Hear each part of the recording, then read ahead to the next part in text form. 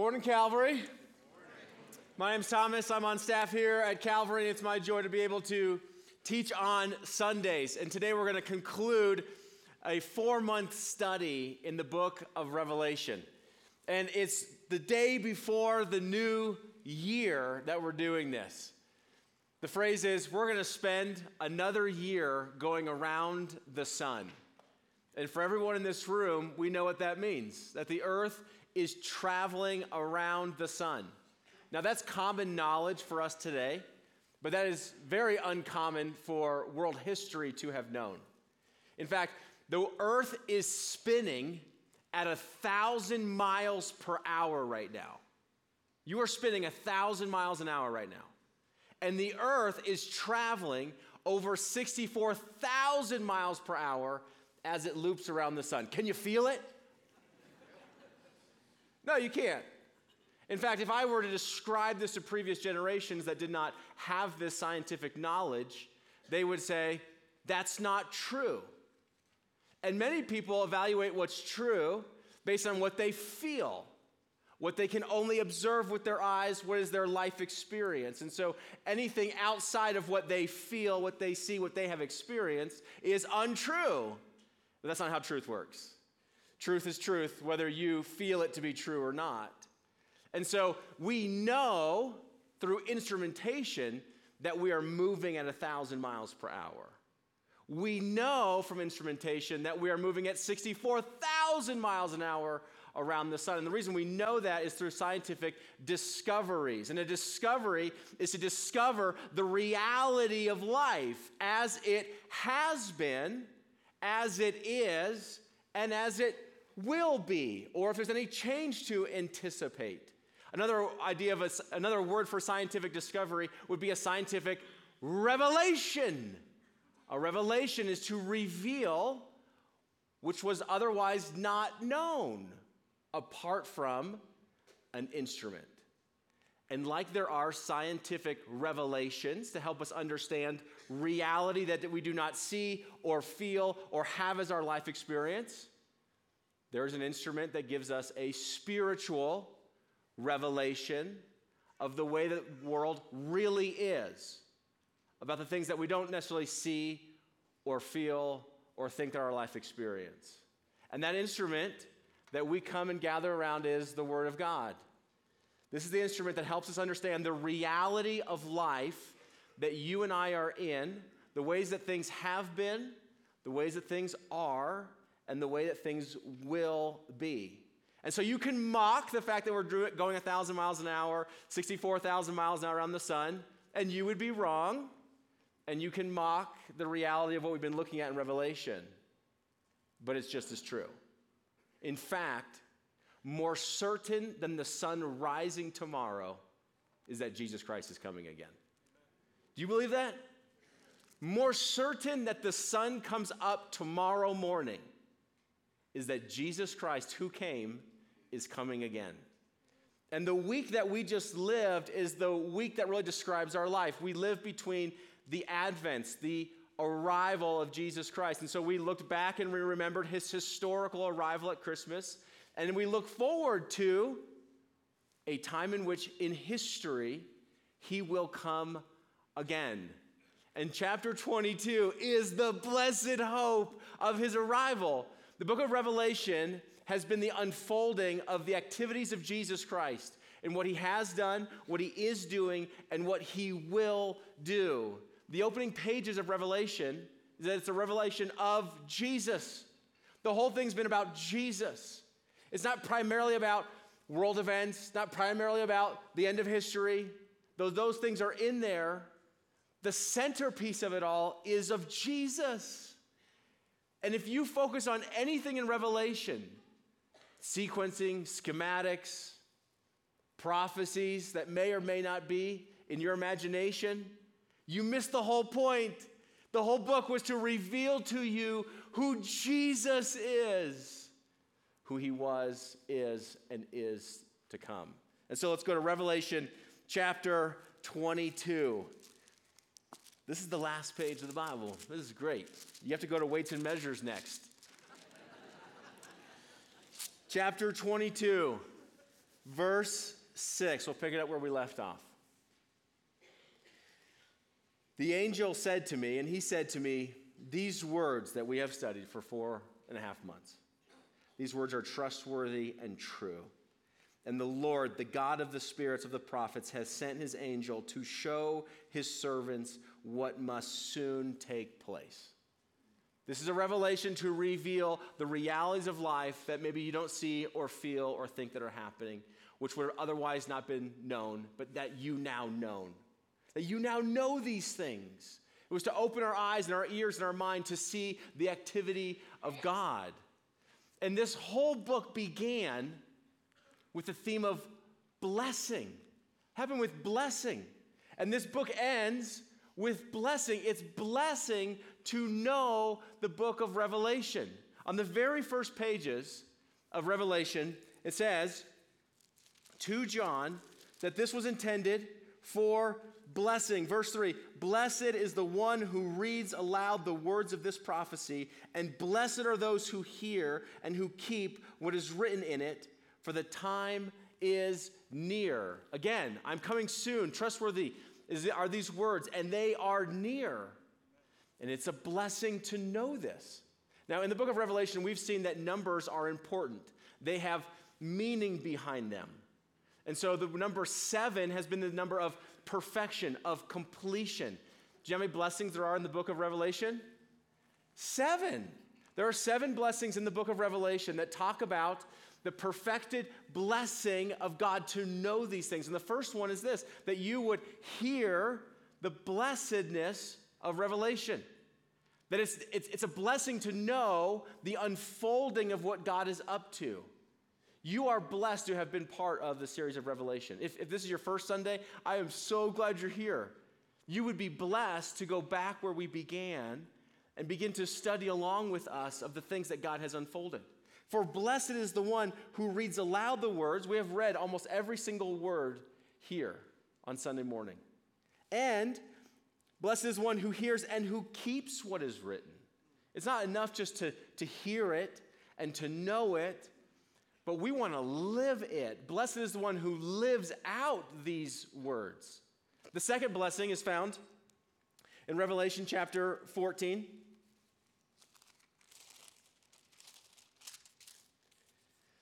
Verse 13, John says, I heard a voice from heaven saying, write this, blessed are the dead who die in the Lord from now on. Blessed indeed, says the Spirit, that they may rest from their labors, for their deeds follow them. There have been friends in my life, loved ones, that have passed away in 2023. You? Blessed are they who passed in 2023 in the Lord. They're blessed to have died in Jesus. It says, blessed are they, says the Spirit, that they may rest from their labors. They're at rest right now. They're at peace with the Lord right now. Blessed are that they rest from their labors, and then this, their deeds follow them. What they have done here, as we're going to see, is rewarded with Christ. And so blessed are those that have passed in the Lord this last year. Blessed are they who died in the Lord. And in 2024, I'm going to lose more friends and loved ones. And blessed are they who die in the Lord, for they will rest from their labors, and they will be rewarded for what they have done. It is a blessing to live and to die in Jesus. That's the second blessing. The third one here in chapter 16, verse 15, says, behold, I am coming like a thief. Blessed is the one who stays awake, keeping his garments on, that he may not go about naked and be seen exposed. Blessed is the one who anticipates the Lord's coming, who expects the Lord's coming. Blessed is the one who stays awake, for the thief comes and steals and robs while the owner of the house is what? Sleeping. But blessed are you to have known what God is up to in the book of Revelation, and now with the information of what God is going to do, you are awake to the world around you. You're awake to this dragon called Satan, the serpent, the deceiver, who desires to devour the people of God. You're awake to the realities of beasts behind governments and economies that seek to devour the people of God. You're awake to the reality of deception in this world that tries to lure you away and entice you away from the goodness that is found in God. Blessed are the ones who know the book of Revelation and are awake to the world around them. Chapter 19, verse 9. And the angel said to me, write this, blessed are those who are invited to the marriage supper of the Lamb. We saw that the eternal life that God has provided for people is not simply he's the master and we're the servants that drudgedly serve him for all eternity, but that he has prepared a marriage supper. Blessed are those that are welcome to the marriage supper, the wedding feast of Jesus Christ, who is the groom, to the bride that is the church, that will live in holy matrimony, in the joy and intimacy of marriage for all eternity. That when God thinks of his relationship with you forever, he thinks of it in the intimacy and joy and pleasure of marriage. So blessed are those who are invited, those who have RSVP'd and said, yes, I will be at the marriage supper. I believe in Jesus Christ. Chapter 20, verse 6. Blessed and holy is the one who shares in the first resurrection. The first resurrection is to be found in Jesus Christ. Those who have said yes to Jesus, who have asked Jesus to forgive them of their sins, they have been buried with him in baptism and have raised to new life. They've been joined with him in resurrection like his. And blessed are those who are raised with Christ, for the second death, this is the destruction of all things into the lake of Hades, is not for them. Blessed are those who share in the first resurrection. Over such the second death has no power, John says. So blessed are those who believe in Jesus Christ and have been raised with Christ for the second death. Yes, we'll die with our physical bodies, only to depart from this life to the next, but never in any fear of judgment in the lake of fire. Chapter 22 now. We get to 6 and 7. Verse 7, and behold, I am coming soon. Blessed is the one who keeps the words of the prophecy of this book.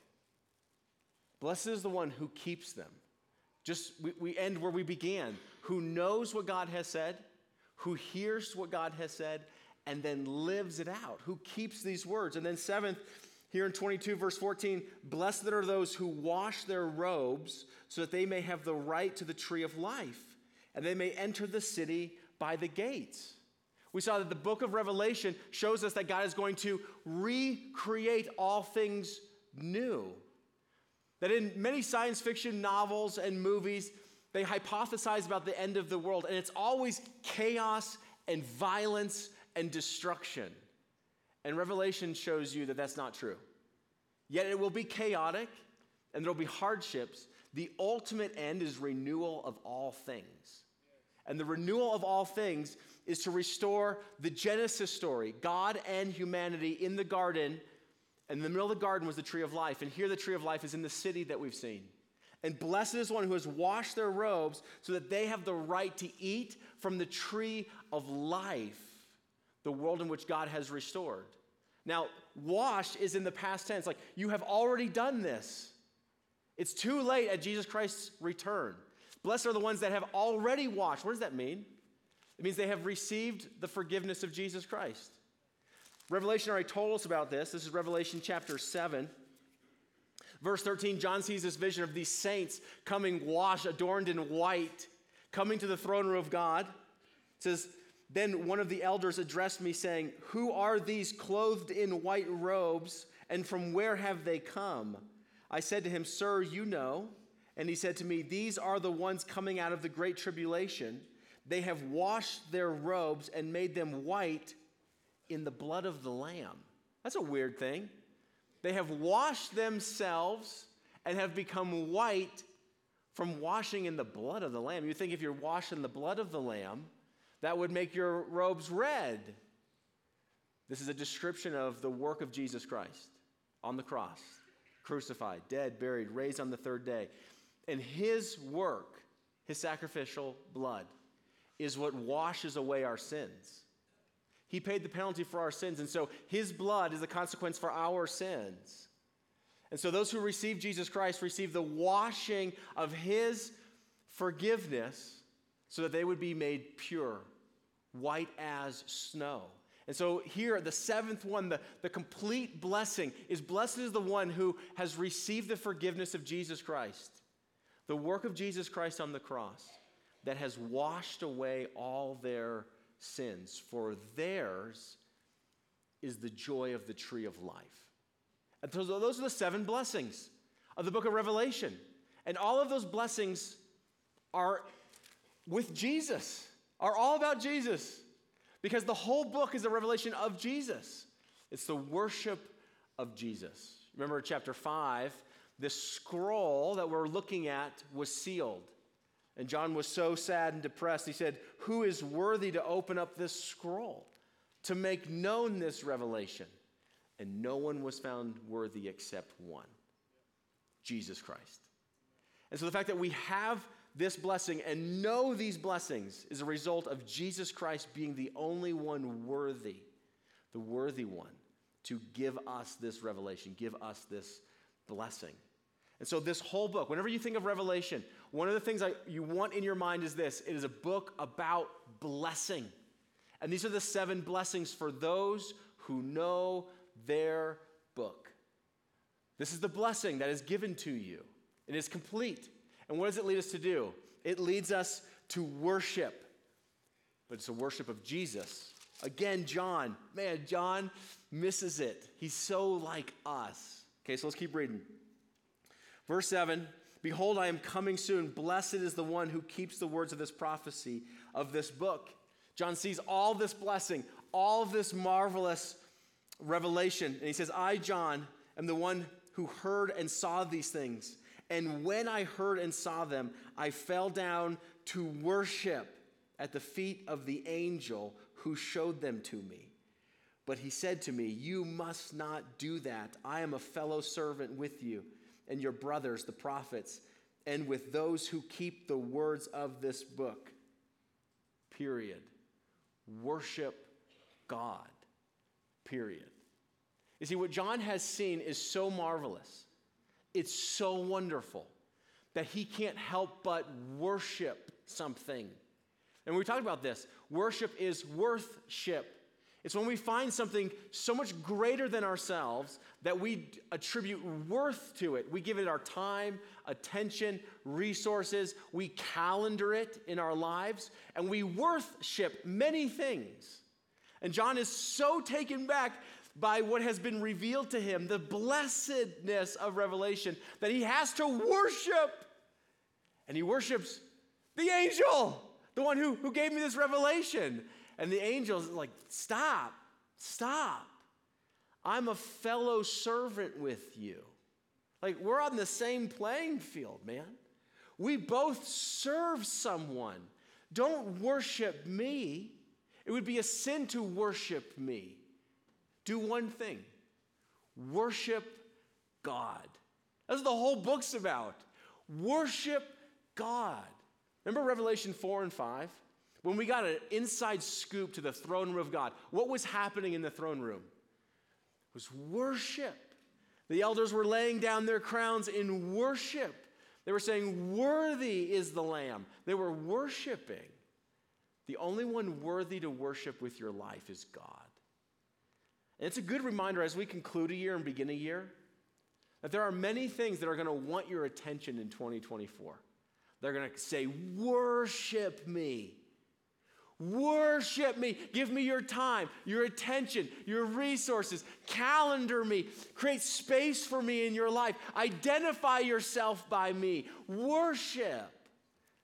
And we as Christians say, "Worship God." That's it. We worship one. Worship God alone. And so John is corrected here in the very last pages. Worship God. I'm telling you, there's a lot of people that will take the book of Revelation and they will worship teachers of this book. They will line right up and say, my allegiance is to this teacher of Revelation. And it's almost like they worship them. They worship their system. They worship their schematics. They worship all their insights. And the book is correcting even them to say, stop worshiping teachers of Revelation. Worship God. That's what the book's about. Worship God, nothing else.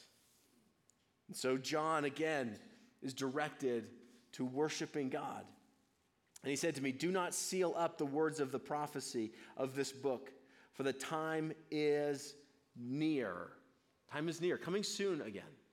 Now, this is a stark contrast to what we have seen as a parallel in the book of Daniel. Daniel, living nearly 700 years prior to this, saw Revelation, saw a description of the things of the end of the world, and yet he was told to seal up the prophecy. This is Daniel chapter 12, verse 4. It says, but you, Daniel, shut up the words and seal the book until the time of the end. Many shall run to and fro, and knowledge shall increase. So Daniel, what I have shown you about what God is up to until the very end, you are to seal up and not let it be known. For the end is not now, is what Daniel was told. John is told just the opposite. I have shown you what God is up to, where this world is going. Do not seal it up. Make sure that it is read. Bless people with it. Make it known. Witness to these things. And so, do not seal up the words of this prophecy, for the time is near. Time is near.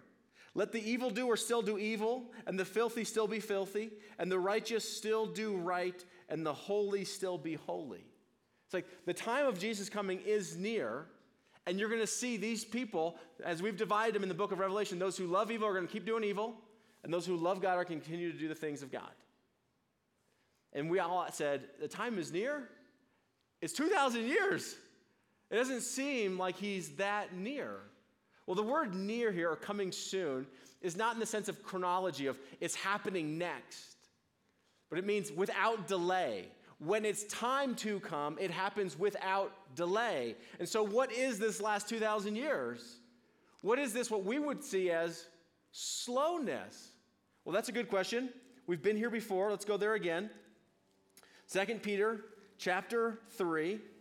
Peter says, here's a characteristic of the end of the age. Scoffers will come in the last day with scoffing, following their own sinful desires. Whatever their heart leads them to do, they're just going to do it. They will say, where is the promise of his coming? That's what some of us feel like today. It says it's near, he's coming soon. Where is that? For ever since the fathers fell asleep, all things are continuing as they were from the beginning of creation. That's what the scoffers say. And then Peter reminds them, for they deliberately overlook this fact, that the heavens existed long ago and the earth was formed out of water, and through water by the word of God, and that by means of these, the world that then existed was deluged with water and perished. But by the same word, the heavens and earth that now exist are stored up for fire, being kept until the day of judgment and destruction of the ungodly. Like everything is being sustained, upheld for a moment in time without delay that he comes. And Peter says this, do not overlook this one fact. Beloved, that with the Lord 1 day is 1,000 years, and 1,000 years is as 1 day. Like your timetable is not God's timetable. I know that's disappointing for many, but it's true. The Lord is not slow in fulfilling his promises, as some count slowness. So this 2,000 years is not slow as we would count it. But what is it? It is patience towards you, Peter says. That God so loved the world that he has given space and time for the witness of the gospel to go to all the nations. Like he came into Jerusalem, but he wants the Americas to know. He wants China to know. He wants Africa to know. And so he's given space and time for his witnesses to make him known through the whole globe. But he is patient towards you, not wishing that any should perish, but that all should reach repentance. But the day of the Lord will come like a thief, and then the heavens will pass away with a roar, and the heavenly bodies will be burned up and dissolved, and the earth and the works that are done on it will be exposed. And then, like John says, the evildoer continues to do evil. Well, what are we to do? Peter says, verse 11, since all these things are thus to be dissolved, what sort of people ought you to be, but in lives of holiness and godliness? Peter says, waiting and hastening the coming of the day of God, because of which the heavens will be set on fire and dissolved, and the heavenly bodies will melt as they burn. But according to his promise, we are waiting for new heavens and a new earth in which righteousness dwells. So what are we to be doing while we're waiting? Just sitting around waiting to go to heaven? No, to be actively busying ourselves in the good works that God has prepared for us. To live lives that are holy and righteous, longing for the Lord's coming. Or to be active as witnesses. In fact, that's what we're called to do. Verse 12 again, behold, I am coming soon, bringing my recompense with me, to repay each one for what he has done. When we see this word recompense, we think of like maybe wrath. That's not what it is. It's reward. This is not salvation. This is to reward those who belong to him. I am coming soon to reward the things you have done in Christ. I love that. To repay each one for what he has done. He says, I am the Alpha and the Omega, the first and the last, the beginning and the end. There's nothing before or after this Jesus. Blessed are those who wash their robes, as we read, so that they may have the right to the tree of life, and they may enter the city by the gates. Outside are the dogs and sorcerers and the sexually immoral and murderers and idolaters and everyone who loves and practices falsehood. But that's not you. No, you belong to the Lord. You have been washed by the blood of Jesus Christ, and you belong to him. I, Jesus, have sent my angel to testify to you about these things for the churches. Remember, who was this book addressed to? The 7 churches. Jesus pictured himself walking amongst the 7 churches. He knew his churches. He loved his churches. This whole testimony was for the church. There wasn't any part of this revelation that was, oh, that's not for the church, doesn't apply to the church. No, this was for you, church. Jesus, I have sent my testimony for the church to know. And what was the church called to do? To be a faithful, enduring, truthful, grace-filled witness. In the ways in which they had compromised, they were called to be overcomers. To walk away from the ways in which they had compromised and remain faithful and true to the Lord. And so this whole revelation, Jesus says, is for the churches. He says, I am the root and the descendant of David, which is a hyperlink to Isaiah. One place in Isaiah is chapter 11, verse 1, where Jesus is promised to come as the root of David. He's the offspring of Israel, the promised king to come. And he's the bright morning star, which is a hyperlink to Numbers, chapter 24, where there was this crazy pagan prophet named Balaam, and he prophesied that there would come an offspring, a morning star from the tribe of Jacob. Jesus says, that's me. I am the new dawn, the new day coming. The new day that we're longing for is Jesus Christ. And then I love this, verse 17. The Spirit and the bride say, come. And let the one who hears come. And let the one who is thirsty come. Let the one who desires to take the water of life without price. The invitation is come. I love that it says the Spirit. We know that the Spirit of God is witnessing in the world to the things of Jesus Christ. But then here's the church too. Let the Spirit and the bride. That means us. What are we to do as we wait for the arrival of Jesus Christ? To continue to invite the world who is thirsty. Let the Spirit and the bride, the people of God, tell the world, you're thirsty? You're looking for identity? You're looking for satisfaction? You're looking for forgiveness? You're looking for renewal? You're looking for health? Come. Come. You don't have any money? Come. buy water that truly satisfies without price, for Jesus Christ has paid it all. And so what are we to do with our neighbors, our coworkers, our family members who are worn out, beaten down, and do not know Jesus? Let me tell you where springs of living water are. Come. Let me tell you the one who loves you, who satisfies your heart. Come. Let me tell you the one who will give you what you need without price. Come. Who in 2024 will you come alongside and say, let me show you the springs of living water? Come. And drink. Come and drink. And then there's this warning in 18 that people have misappropriated to the whole Bible, but specifically it's to the book of Revelation. I warn everyone who hears the words of the prophecy of this book. If anyone adds to them, God will add to him the plagues described in this book. And if anyone takes away from the words of this book of the prophecy, God will take away his share in the tree of life and in the holy city, which are described in this book. And so that's a warning to preachers. This is what I read before we even started the book, is preach the whole thing. Don't be a coward and skip stuff. Don't be timid and try to change things.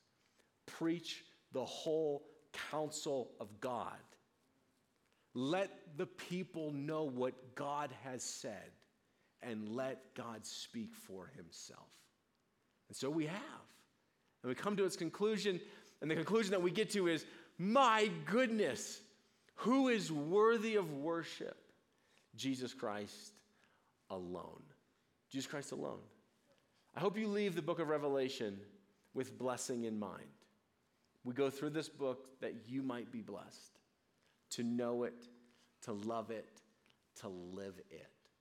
And when you think of Revelation, think that God has given us what would otherwise not have known for kind of three things.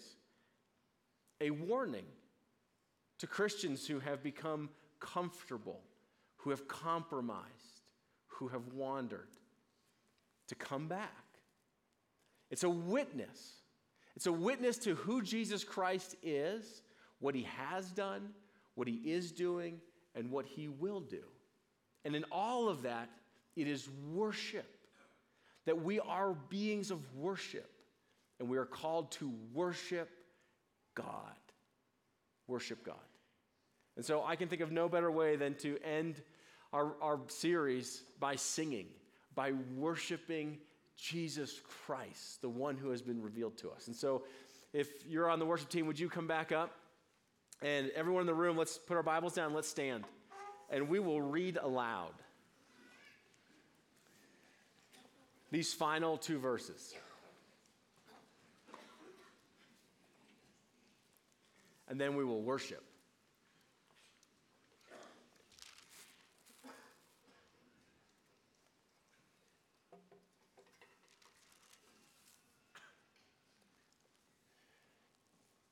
Verse 20, let's read together.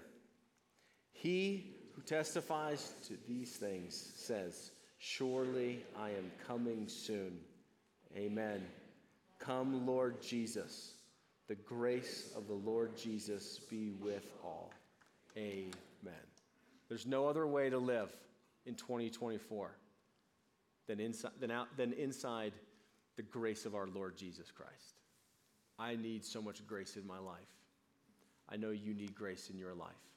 And that is where we live, waiting for his coming.